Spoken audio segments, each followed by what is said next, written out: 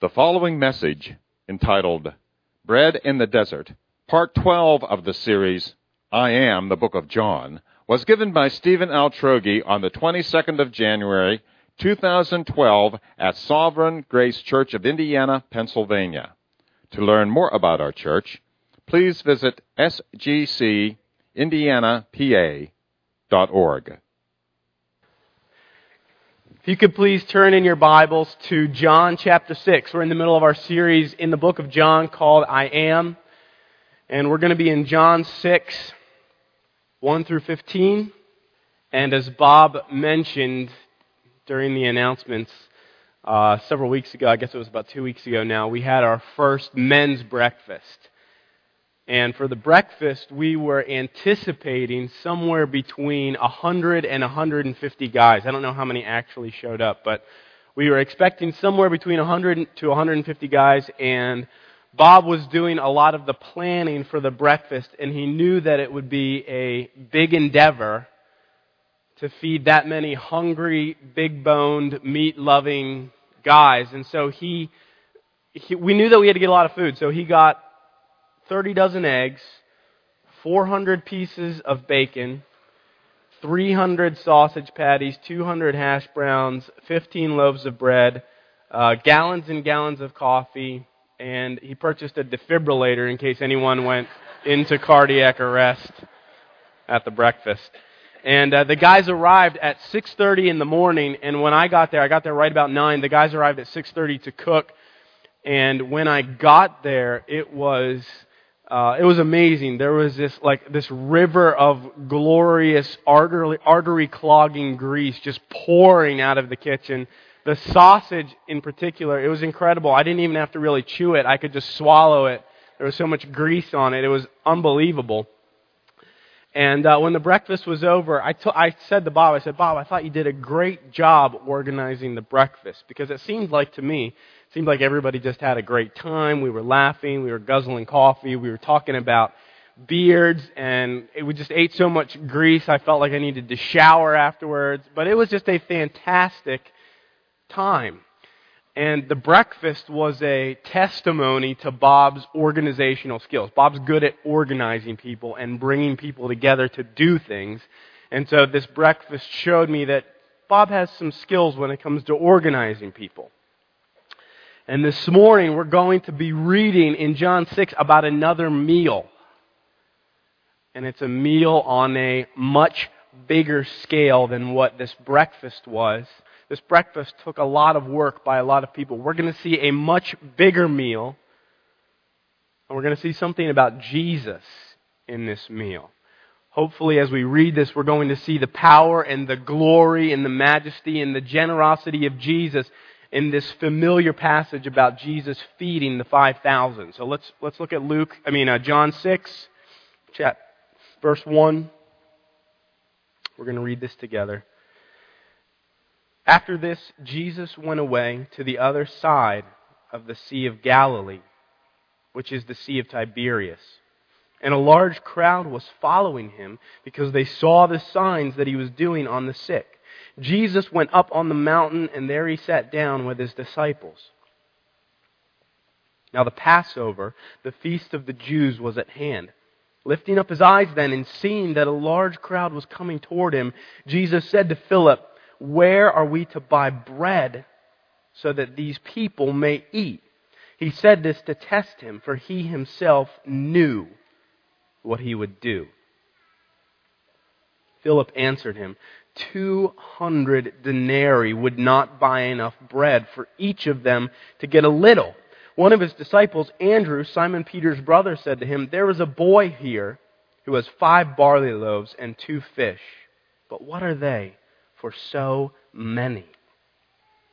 Jesus said, "Have the people sit down." Now there was much grass in the place, so the men sat down, about 5,000 in number. Jesus then took the loaves, and when he had given thanks, he distributed them to those who were seated. So also the fish, as much as they wanted.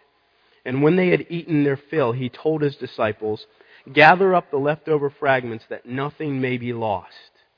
So they gathered them up and filled 12 baskets with fragments from the 5 barley loaves left by those who had eaten. When the people saw the sign that he had done, they said, "This is indeed the prophet who is to come into the world." Perceiving then that they were about to come and take him by force to make him king, Jesus withdrew again to the mountain by himself. Let's pray together. Lord, we thank you for your word. We thank you, God, that you would speak to us and that you would show us yourself through your word. Lord, would you please work powerfully in our lives this morning as we see Jesus and as we read this familiar story. Let us see more of Jesus.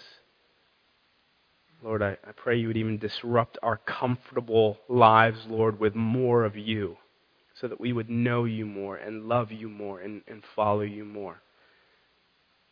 Thank you, Lord. We ask this in Jesus' name. Amen. As we read this passage, it puts us, the reader, it plops us down right into the middle of this impossible situation. That's the first part of this scene, is it paints a picture. John, as he writes this, he wants to paint a picture for us of an absolutely impossible situation. So look at verse 1 and 2. It says, "After this, Jesus went away to the other side of the Sea of Galilee," which is the Sea of Tiberias. "And a large crowd was following him because they saw the signs that he was doing on the sick." So the way this scene gets said is that Jesus and his disciples had gone across the Sea of Galilee, and what they were probably trying to do was get some rest. They were trying to get away from these crowds that would not leave them alone. And the way that this passage is worded in the original Greek language is that it paints this picture of crowds that kept following him as they kept observing all that he was doing, and they kept coming after him. And it's this picture of a needy, demanding crowd who only follows Jesus because of the signs that he's doing. And just picture a giant mass of people. A giant mass of poor, needy, demanding people who are, in a sense, they're chasing after Jesus, continually asking him to do things for them. It's almost, I start to get irritated at the crowd just as I think about the crowd, and they just won't leave Jesus alone. And then in verses 3 and 4 it says, "Jesus went up on the mountain, and there he sat down with his disciples. Now the Passover, the feast of the Jews, was at hand." And in these verses it tells us that as Jesus, he was across the lake, across the Sea of Galilee, and then he goes up and he sits. Seems to paint this picture of Jesus sort of sitting on the side of this mountain, and a crowd coming to him. And if you read in the book of Luke, this is the only story, the only miracle that appears in all 4 of the Gospels. And if you read Luke's account of the Gospel, of this story, it says that Jesus welcomed the crowd, and he spoke to them of the kingdom of God, and he healed their diseases. And I love this picture of Jesus, because the crowd wouldn't leave him alone. The crowd wouldn't give him space. They won't let him rest. And they keep demanding from him. They keep asking from him. They keep pestering him. And if it was me, if I had been there, and I'm sure that the disciples felt like this, if it had been me, I would have told the crowd to get lost. I would have said, "Could you please leave me and my disciples alone for 5 minutes so we can get some rest, so we can chill for a little bit and eat a TV dinner and just hang out? Can you just give us some space?" But Jesus doesn't do that. He doesn't tell the crowd to get lost. He doesn't tell them to take a hike. Instead, Jesus is full of compassion. And he doesn't roll his eyes at them. He doesn't give one of those disgusted, "I can't believe these people" kind of sighs. He doesn't say, these are the most ridiculous people in the world. Why won't they just leave me alone? Instead, it says in Luke that he welcomed the crowd. And I can just imagine Jesus going among the people and shaking people's hands and smiling and giving hugs and just welcoming people to himself. And I love that picture of Jesus, because even though the crowd is needy, even though they are demanding, even though they won't leave him alone, Jesus doesn't turn anyone away. And the King of Kings makes himself a servant. Isn't that amazing? Jesus, the King of Kings, who had every right to rest and every right to have servants attending him, he makes himself a servant to this group of needy people, and he doesn't ask anything in return. He just serves them. He becomes a servant to the lowest people. Even when he is tired, even when he's exhausted, even when he can't get away from them. And this is what our God is like. This just blows my mind, that God would serve. He's full of compassion. He's full of mercy. He's full of affection for needy, broken people. And he welcomes us in our weakness. Aren't you glad that God welcomes us in our weakness? And he doesn't reject us in our weakness. He doesn't tell us to suck it up. He doesn't tell us to buckle down and get our lives together. And I think that this is one of the strengths of this church. I'm so grateful for this church and the way that you guys welcome people and invite people in and reach out to people. And I just want this to encourage us to be more like that. And I would love it if people said that this church is a place where anyone can come, no matter how much their life is together, or no matter how messed up their life is. And this is a place where they can come and they can feel welcomed by people. And you're already doing that. But let's let this passage encourage us to do it more. Because I think sometimes we can be tempted. I can be tempted to want to serve people who can somehow repay me in some way. And so maybe it's just I like hanging out with someone. And so, yeah, if they need help moving, sure, I'll help you move because we're friends. And yeah, I like hanging out, and maybe you'll invite me over to watch a football game, or maybe, whatever. I'll serve you because I like being around you. But Jesus serves people who can't give him anything. Jesus doesn't serve people who can repay him. He serves people who, they've got nothing to offer except their neediness. And Jesus still meets them in that neediness. And so I just want to be like that. I want to be a person who just serves without any thought of, what am I going to get out of this? Because that's what Jesus is like. Let's reach out to those who aren't like us and who they may feel helpless. Let's reach out to them because Christ reached out to us when we were helpless, didn't he? He reached out to us when we were helpless. Let's be like that. And in verse 4 we're told it was the time of the Passover. It says, now the Passover, the feast of the Jews, was at hand. The Passover, it was a really important Jewish holiday. This was a time when the Jews were feeling very patriotic. And I read several commentators who said our 4th of July celebrations here in the United States, where we go out in our yard and sit on lawn chairs and roast hot dogs and shoot stuff, that doesn't compare. We may think we're patriotic. That doesn't compare to the patriotism that the Jewish people would have felt around this time, because Passover was when they celebrated the fact that God had delivered them as a people out of slavery from Egypt. And so they were remembering this incredible deliverance that God had done, and that God had done through Moses. Moses was a deliverer. And so during this time, the Jewish people, they were under the Roman rule. And I can imagine a lot of them thinking, man, I can't wait for the time when another deliverer comes. When another deliverer who's going to set us free from these Roman people. I can't wait for a deliverer like that, like Moses, to come and set us free and rescue us.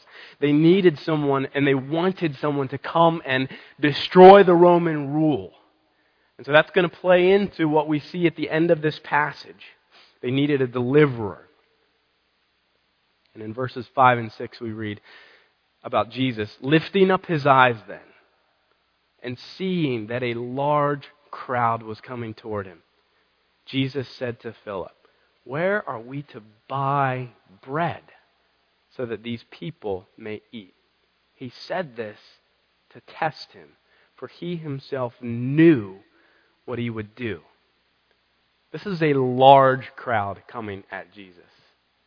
On Sundays, we have somewhere between 400 and 500 people. This was probably about 20,000. It could be as many as 20,000 people coming to Jesus. It's this massive sea of faces spread out before him. I don't know if you've ever been down to it used to be called the Post-Gazette Pavilion, and it's like Niagara Pavilion or something like that. But down in Pittsburgh, they have this pavilion where there's lawn seats, and during concerts, you can turn around and you can just see this spread of people, this massive spread of people. And I can imagine that being sort of what it was like with Jesus. He looks out, sees a massive sea of people coming to him, and they had been with him all day. They were hungry. They had been listening to him. They had been healed by him. This was an all-day experience for them, and they were out in a remote place. And there were men and women and little kids, up to 20,000 people.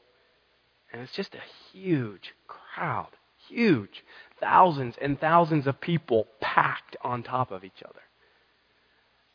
And I was trying to imagine what it would be like, and I wondered as it got toward the end of the day, if Jesus could hear little kids saying things like, "I'm hungry, Mom. When are we going to eat? What's for dinner?" And him being aware of that. And so he turns to one of his disciples. As he's looking out at the crowd, he turns to one of his disciples named Philip. And he says, "Philip, where are we going to get enough bread for all these people?" Some people think Philip was from this area, from the area of Bethsaida. And some people think that Jesus asked Philip because Philip was from the area. Like he might know like a local joint where they could get some food for all 20,000 people. And so Jesus is like, "Hey, Philip, you're from this area. Where can we get enough food? Where can we get enough bread for all these people?" And I can imagine Philip turning and looking at Jesus and be like, "That's a good one, Jesus. I like it. It's a joke, right? I get it. That was funny that, the big crowd and you want us to feed all the people. I get it. Good one. Good, and I really like that." And then Jesus saying, I'm serious, Philip. We're going to do this. We're going to feed all these people. Now, where are we going to get the bread? And in verse 6, it gives us an interesting insight into what Jesus was up to. Look down at verse 6.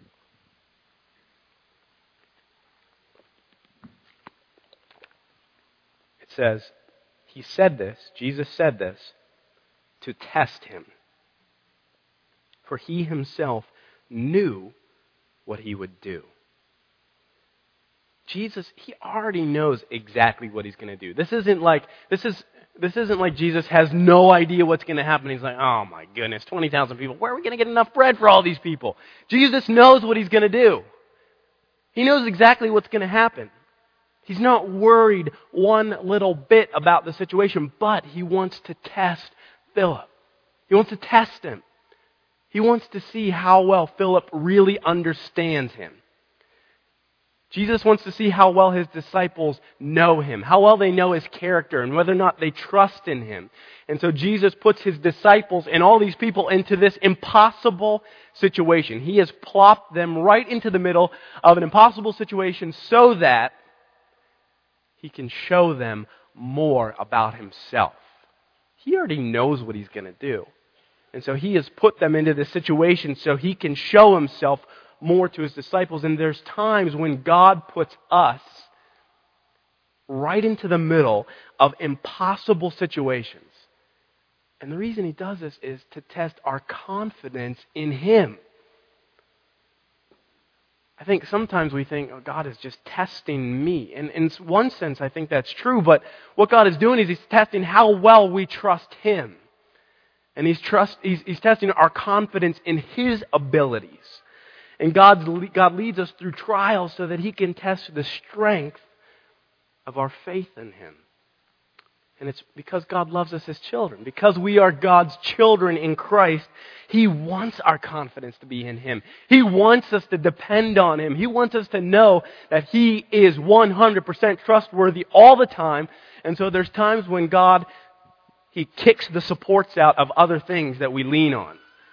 So maybe he kicks out the support of our finances that we would trust in, or he kicks out the support of our friends, or he kicks out the support even of our health, or our sleep, or our parent or any other. There can be so many situations where God, because He loves us and He wants us to know that we can trust Him, He'll remove all the supports. And He'll put us in a situation where we are forced to cling to Him and depend on Him and trust in Him and hope in Him only.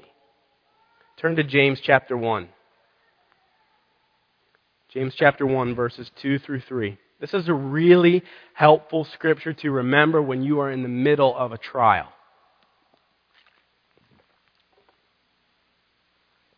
It says in James 1, 2, and 3, "Count it all joy, my brothers, when you meet trials of various kinds. For you know that the testing of your faith, it does something. It's not pointless. God isn't into pointless tests. You know that the testing of your faith produces steadfastness." God wants us to be steadfast, steady, not easily shaken Christians whose only hope is in Him. That's what He wants for us. He doesn't want us to be dependent on things other than Him. So He wants us to be able to say, in the middle of a trial, I don't know how I'm going to get through this. I don't know when this trial is going to end. I can't see it. I can't see the end and I can't see the answer. But I know beyond the shadow of a doubt that God is good, that God is trustworthy, that God will bring me through it. I can't see the end, but I know that God's going to be with me through it all the way. That's what God wants for us. He wants us to have this simple faith in Him where we don't have to be able to see everything to trust Him. So this morning I just want to ask, has God put you into a difficult trial? Do you feel like your faith is being pulled and stretched and pushed and tested and wrenched in all sorts of different ways? God's put you there, and I know this is so hard to see. I don't say this lightly. God's put you there because He loves you. You're in the middle of that trial because God loves you and He wants you to learn to trust in Him and in His character and in His love for you and in His faithfulness and in His goodness. And He puts us in impossible situations so that we can learn to lean only on Him and cast our cares only on Him and trust only in Him. He wants to give you more of Himself. In the middle of your trial, God wants to give you more of Himself. He wants you to experience Him in a way that you couldn't experience Him any other way. Doesn't that put a little bit of new perspective on your trials? God wants to give you more of Himself in the middle of it. Because He already knows what He's going to do. He knows it. He knows the beginning from the end. He has no doubts about what's going to happen. It's not like He looks down on your situation and is like, oh man, I did not see that one coming. He knows. There's a quote by Charles Spurgeon that I love. It says this: "It is strange," Charles Spurgeon said this, "it is strange that when God gives His children mercies, they generally set their hearts more on the mercies than on the giver of them. But when the night comes and He sweeps all the mercies away, then at once they each say, 'Now, my God, I have nothing to sing of but Thee. I must come to Thee, and to Thee only.'" Sometimes God sweeps away the mercies in our life so that we say, God, I have nothing to come to but You. And He does that because He loves us. And Jesus, He put His disciples in this impossible situation because He wanted to test them and strengthen them. He wanted to strengthen their faith in Him. And He wanted to use this situation to reveal more about who He is. Unfortunately, though, Philip and the disciples didn't do well on the test. They didn't understand the identity of Jesus. They didn't understand His power. They didn't know, well, they should have known, but they didn't believe what He was capable of. And so when Jesus asked Philip where he would get the bread, he said to Jesus, he said in verse 7, 200 denarii would not buy enough bread for each of them to get a little. A denarii was 1 day's wage. So essentially Philip was saying, Jesus, if we had 8 months worth of salary, so if you make 60 grand a year or whatever, 8 months of that, that wouldn't buy enough, Jesus, to just get a little bit. We couldn't even give everybody a swallow of food. Not even a bite if we had 8 months worth of salary. You see all these people. Where are we going to get that kind of money? What Philip does is he looks at the circumstances right in front of him, and then his faith is shaped by those circumstances. Isn't that what always happens to us? We look at what is right in front of us, we look at the circumstances, and then we let our faith in God be shaped by the circumstances instead of by His character, God's character, and what we know of His character, instead of by His Word. We let our circumstances shape our faith rather than let God shape our faith. And a commentator named William Hendrickson, he says this, and this is really insightful. He says, talking about the disciples, he says they all calculated but failed to exercise faith. What he means is they looked out at the crowd and they calculated what would need to happen for them to get enough bread. But they didn't exercise any faith in Jesus. And that's exactly what I do. Isn't that what you do when you face a difficult situation? The first thing you do is you begin calculating how the answer is going to come. And so, for example, when my finances are tight, the first thing I usually do is I start to run through like the mental budget. And I think, I'm going to cut a little spending here. I'm going to save a little here. If I get paid here, the bill goes through here, first of the month, carry the one. I think I should be okay. I calculate first. And then maybe I might just remember to pray. And it's not wrong to calculate. That's not what I'm saying at all. Not wrong to calculate. Not wrong to set up a budget. That's good. Probably wise. But the question should be, is our first solution in the face of any problem to calculate the solution or to exercise faith in God?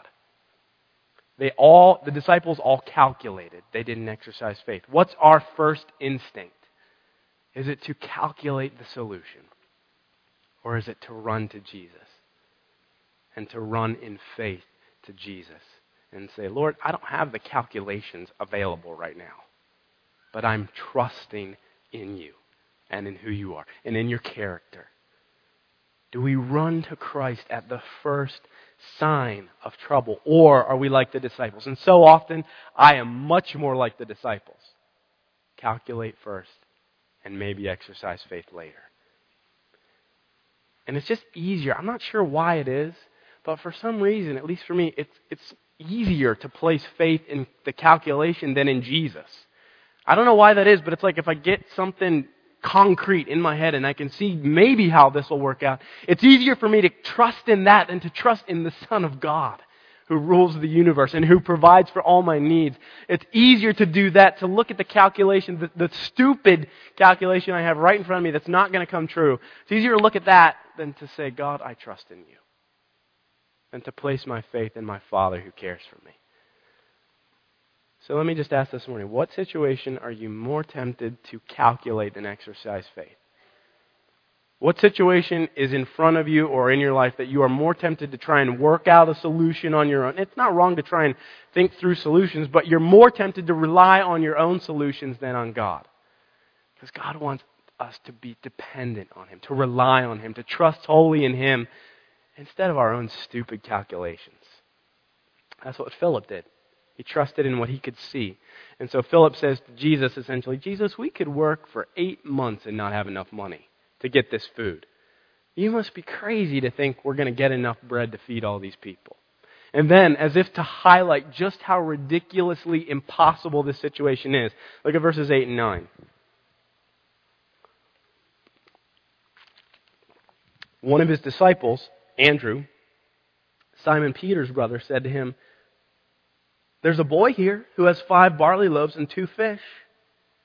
But what are they for so many? It's like Andrew, after hearing this conversation, he's gone out into the crowd and tried to scrounge around and, hey, does anybody by chance, did anybody bring food?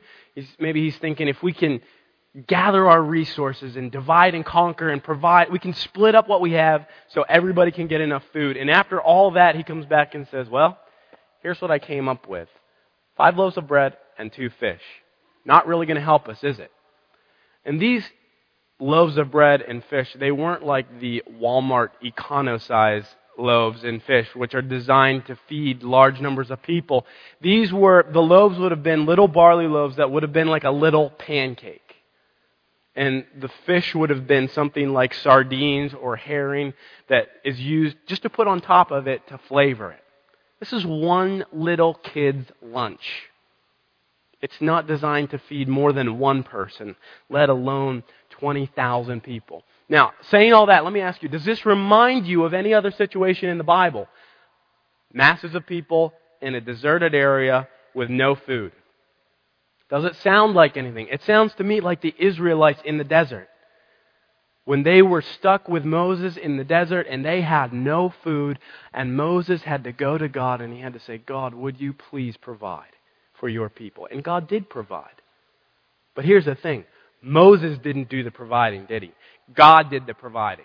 God was the one who made manna come from heaven and who gave the people of Israel meat. God did it. Moses did not have the power or the resources. And Moses was one of the greatest deliverers in the history of Israel. And he couldn't provide. God had to provide. And so the question we should be asking is, how's Jesus going to respond to this? Is he going to be like Moses, and is he going to go to God and ask God to provide? Let's see what Jesus does. And that brings us to the second part of the passage, the impossible provision. Impossible situation followed by an impossible provision. So look down at verse 10. Jesus says to the people, he says to his disciples, have the people sit down. Now there was much grass in the place, so the men sat down, about 5,000 in number. So they counted all the men, about 5,000. That's why it could have been as many as 20,000 people. Probably somewhere between 10 and 15,000. It's still a huge crowd. And then in verse 11 it says this. This is where we can miss exactly what happened. This is one verse. And yet in one verse, the most astonishing, incredible thing happens. And it talks about it like it's sort of matter of fact. Like, yeah, and then this happened. Verse 11 says, Jesus then took the loaves. And when he had given thanks, he distributed them to those who were seated. So also the fish, as much as they wanted. We have this tiny verse, and in one verse, it's absolutely mind-blowing. Jesus takes these 5 little loaves. I wish I could see this. What the heck did this look like? He's got this little loaf of barley bread, and he rips it. And then he rips it again. And then he rips it again. And he rips it again. And he rips it again. How did this happen? Like, I'm wondering, was the bread like sort of regenerating itself? What were the fish? I don't know how this happened, but Jesus keeps giving it to the disciples, and they keep passing it out and passing it out, and it doesn't stop. How long did this take? At what point did people start to realize, wait a second, something's going on here? He had 5 loaves 25 minutes ago, and he still has 5 loaves. How long does it take to feed 20,000 people? A long time, I would guess. And Jesus keeps going. And it's not like Jesus just gave each person a little smidgen of food, like, and a bite for you, and a little piece for you, and a bite for you. Jesus blows it out of the water. It says every person has as much as they want. 20,000 people. This is a buffet feeding 20,000 people. This was a gigantic amount of food. Jesus isn't stingy when he does miracles. Part of the reason that John, when he writes the book of John, John always emphasizes how extreme Jesus' miracles are. He doesn't want there to be any doubt about, well, maybe it was a miracle, but maybe he just somehow did a little sleight of hand. This is no sleight of hand. This is 20,000 people being fed by a little meal. And when Moses was in the desert, he had to ask God for food and for bread. He couldn't create the food himself. He didn't have the power or the resources necessary. But Jesus, this is part of what we're supposed to see. Jesus is infinitely greater. Jesus did what no one else could do. Jesus did what one of the greatest religious people in the history of Israel could not do. He himself, out of his own power, provided food for 20,000 people. He did. You notice it says he gave thanks for the food. It does not say that he asked God to do something incredible. He just did it himself. He does have the power. He does have the creative power. I just love this picture of Jesus with this creative, overflowing power and this generosity where He just keeps giving and giving to people. And there is no doubt that He is doing it. And He's the Son of God. And He's able to do what Moses couldn't and provide food in the desert. He provides what Moses could not. He feeds a massive crowd of people on His own. And this is meant to show us the identity of Jesus. This is John's way of taking Jesus' identity and shoving it in our face and saying, who do you think this guy is? Jesus does what only God can do. Just as God provided for the people in the desert for the people of Israel in the desert, Jesus does the same thing. And it wasn't a little amount. There was leftovers. Lots of leftovers. 12 baskets full of leftovers. In verse 12 it says, and when they had eaten their fill, I like to picture everybody just sort of like laying on their back, bloated by all the bread and fish they had eaten. When they had eaten their fill and no one could jam another piece in their mouth. Jesus had just kept going. He didn't worry about providing too much food. There was 12 wicker baskets full of leftovers. They gathered them up and filled 12 baskets with fragments from the 5 barley loaves left by those who had eaten. 12 baskets. I can imagine the disciples just going around. Has anybody got leftovers? Yeah, we got some over here. Yeah, we got a lot over here. Just filling up basket after basket.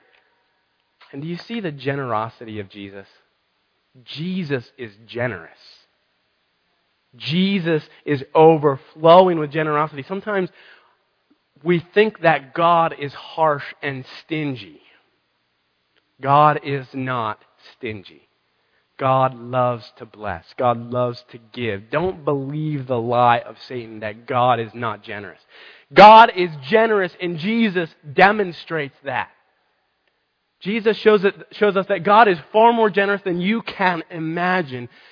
And I believe that we're almost always going to underestimate God's generosity. I'm always going to be tempted not to overestimate how generous God is, but to underestimate how generous God is. I pray lame, weak prayers because I underestimate how generous God might be. I think the Lord wants to stir our faith to ask big things of God because He's generous. He doesn't hold back. And He loves to give good gifts. He's lavish. In this passage, it forces all of us to ask a question. Who is Jesus? Who is He? What sort of person, what sort of man can spontaneously provide out of nowhere for 20,000 people? You can't ignore this question. You can't get away from it. You can't escape it. It's in your face. And you have to come face to face with Jesus and decide. Each person must decide who is Jesus Christ. See, that's the main point of this passage is John wants us to ask, what kind of man can do this sort of thing? See, this really happened. This is not a fairy tale. This isn't supposed to be an inspirational story to help us learn to share our bread with other people and to be generous and kind. This happened. Jesus did it. So who is He? You can't ignore the question. The disciples saw it happen, and they were willing to die because they believed it happened, and they believed in the Son of God. It was no fairy tale to them. 20,000 people saw it happen. And so I just want to press this question on you. Who is Jesus Christ? You can't go through your life ignoring Him and saying He's just a good guy. He's either the Son of God or He somehow is the most incredible liar in the face of the world. Don't believe that He's just a good person. And John wants us to ask that question. Who is Jesus and what are you going to do about it? What are you going to do about this guy who provides food for 20,000 people? Don't ignore it. Don't push it out of your mind. Don't say you're going to think about it later. If Jesus is the Son of God, He deserves our life. And if He's not, He deserves our scorn. Don't ignore Jesus. And the crowd saw it happen. They were there. When the crowd saw what Jesus did, look down at verse 14. When they saw what Jesus did, when the people saw the sign that He had done, they said, "This is indeed the prophet who is to come into the world." When the people spoke of the prophet, What they were referring to was in Deuteronomy chapter 18, verse 15. Moses, the great leader of Israel, the great prophet of Israel, Moses said that someone else would come who would be far greater. It says in Deuteronomy 18:15, Moses spoke. He said, "The Lord your God will raise up for you a prophet like me from among you, from your brothers. It is to him you shall listen." And so when the people see what Jesus did, they say, this has got to be the guy Moses was talking about. This has to be the prophet that Moses said was going to come. He's here. Look what he just did. They were expecting another prophet like Moses who would arise and deliver the people of Israel. Just like Moses delivered the people from the Egyptians. And they were right. Jesus was that prophet. He was the one that they were expecting. He was the one God sent to rescue them. But they didn't understand what he was going to be like. They didn't understand what Jesus was really like. They thought, most of them probably thought that this Jesus was going to be a great political deliverer, a king who would take care of his people. He had just taken care of 20,000 people. He would drive the Romans out. He would be a king like no one else had seen. And when the people saw all that Jesus could do for them, how he provided bread for them, how he healed them, when they saw what Jesus could do for them, they wanted to make him a king. They loved what he did for them. And they didn't understand, though, what kind of king he was. They didn't understand that he was establishing a heavenly kingdom where he would rescue people from their sins. That was the deliverance he was bringing. Deliverance from sin. And Jesus was not going to let himself be pushed around and told what kind of king he was going to be. So in verse 15 it says this, "Perceiving that they were about to come and take him by force to make him king, Jesus, he wouldn't have anything to do with it. He withdrew again to the mountain by himself." And my guess is that some of you may be like that crowd. You like to tag along with Jesus because of what he can give you. Maybe you come to church because it makes you feel like a better person. And don't misunderstand, I love that you all come to church, but we don't come to church to meet with Jesus so we feel like better people. Or maybe you like the friends that you get to have because of following Jesus. Or maybe you come just because you've always come to church and that's what you're comfortable doing. But Jesus isn't your king. He's not the one who rules your life. And let me just tell you, Jesus will not allow himself to be put in a box. He doesn't exist to make me and you feel like good people. That's not why Jesus came. He doesn't exist so that we can live a comfortable life. He doesn't exist so that he can be just a little bit of religion that we mix in with the rest of our life. Jesus is king of everything, of the world, of the universe. This is reality. Jesus is the King of kings, and he demands that every person come to him and submit their life to him and ask him for the forgiveness of sins. And so Jesus can be one of two things. He can be everything for you, or he can be nothing. You are either for Jesus or an enemy of Jesus. There is no in between. And so let me please appeal to you. Don't try to just mix in Jesus with a little bit of Jesus with the rest of your life. If you're going to try to do that, you're better off not putting any Jesus in your life. Jesus wants to have all of you, all of me. He wants our whole life, our everything to be from him. And so that's what the crowd was missing. They thought they just could have a little bit of Jesus. And he came to save you. That's what he came for. And he came to save me from my sins and to give me forgiveness and eternal life. Isn't that better than having just food? He came to give us eternal life and to give us true spiritual life. That's what he wants to give you. And he wants to give it to you for free. And all you have to do is ask him for it. And so if you've never made Jesus your king, can I please appeal to you? Don't keep just messing around with Jesus. Come to him and say, Jesus, please forgive me for living my life my way. I want to live life your way. I want you to be my king, and I want you to forgive my sins. I want you to be the center of my world. And if you'll do that, you'll have eternal life. You'll be a part of the kingdom of God. You'll be a son of the living God or a daughter of the living God. Isn't that awesome? That's what Jesus provides. Because you are in an impossible situation. You can't escape from your sins. You can't. You cannot. You will not escape from your sins. You won't be able to get over the power of your sin, and you won't be able to escape the judgment of God for sins. But Jesus delivers us from impossible situations. He wants to deliver you. He puts us in those situations so He can rescue us. And for those of us who have made Jesus King, I think this passage should send us out into this week determined to rely only on Jesus. And so just as we go out of here, can I just send you out with the question, is there anything you're relying on more than Jesus? And just because God loves us, He wants to help us kick those supports out from under us so that we can rely on Him, so that He can show Himself to us as being trustworthy, so that we can trust Him. So what I want to do now is I want to pray. I want to ask the worship team to come up. I want to pray and ask that God would help us do this. So why don't we stand together and let's pray together.